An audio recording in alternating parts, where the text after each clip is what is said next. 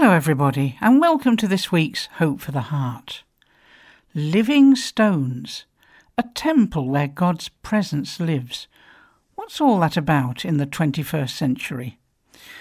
You know, Tracy, who works with me, had a picture once. It could be called a vision, really.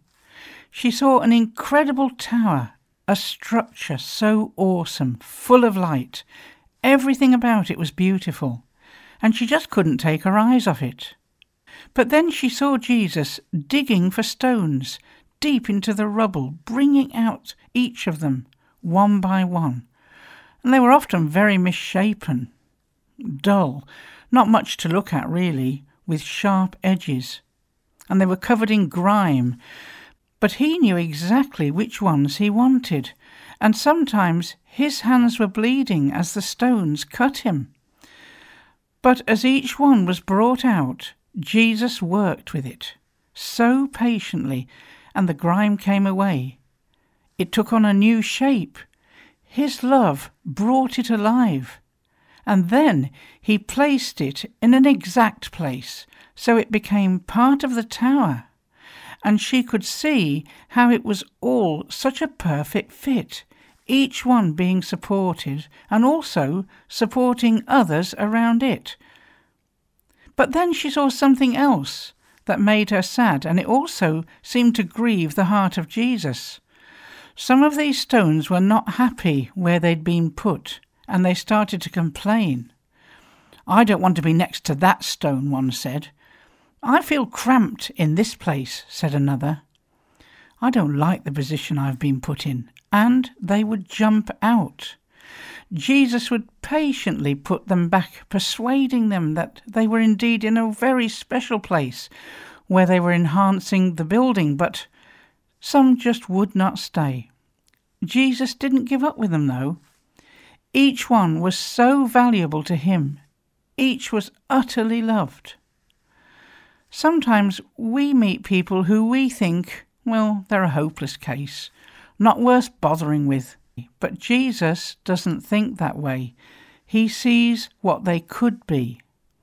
Think about Simon Peter, one of the apostles.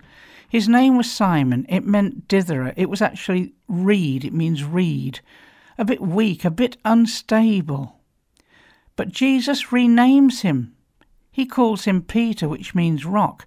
Peter was far from a rock. He was quite unstable at the time, but Jesus could see what he would become. You see, Jesus sees the hidden treasure in us. I heard a verse the other day that really made me think. In Proverbs, "A wicked man wants to dig up dirt on others, only to spread slander and shred their reputation."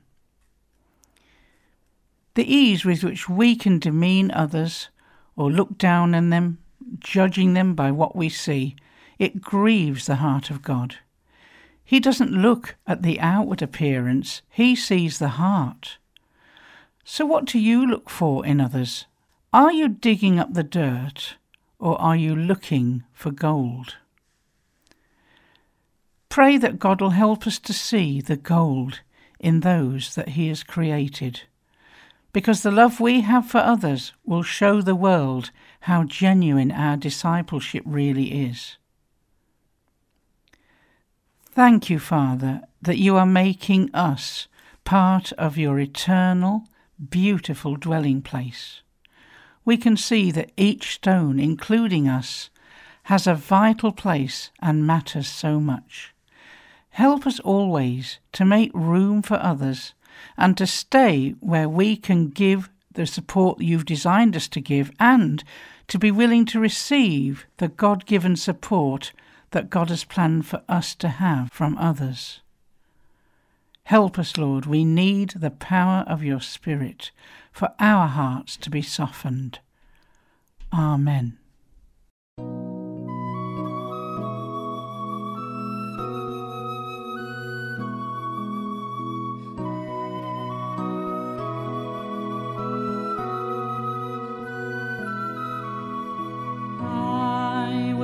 Change your name. You shall no longer be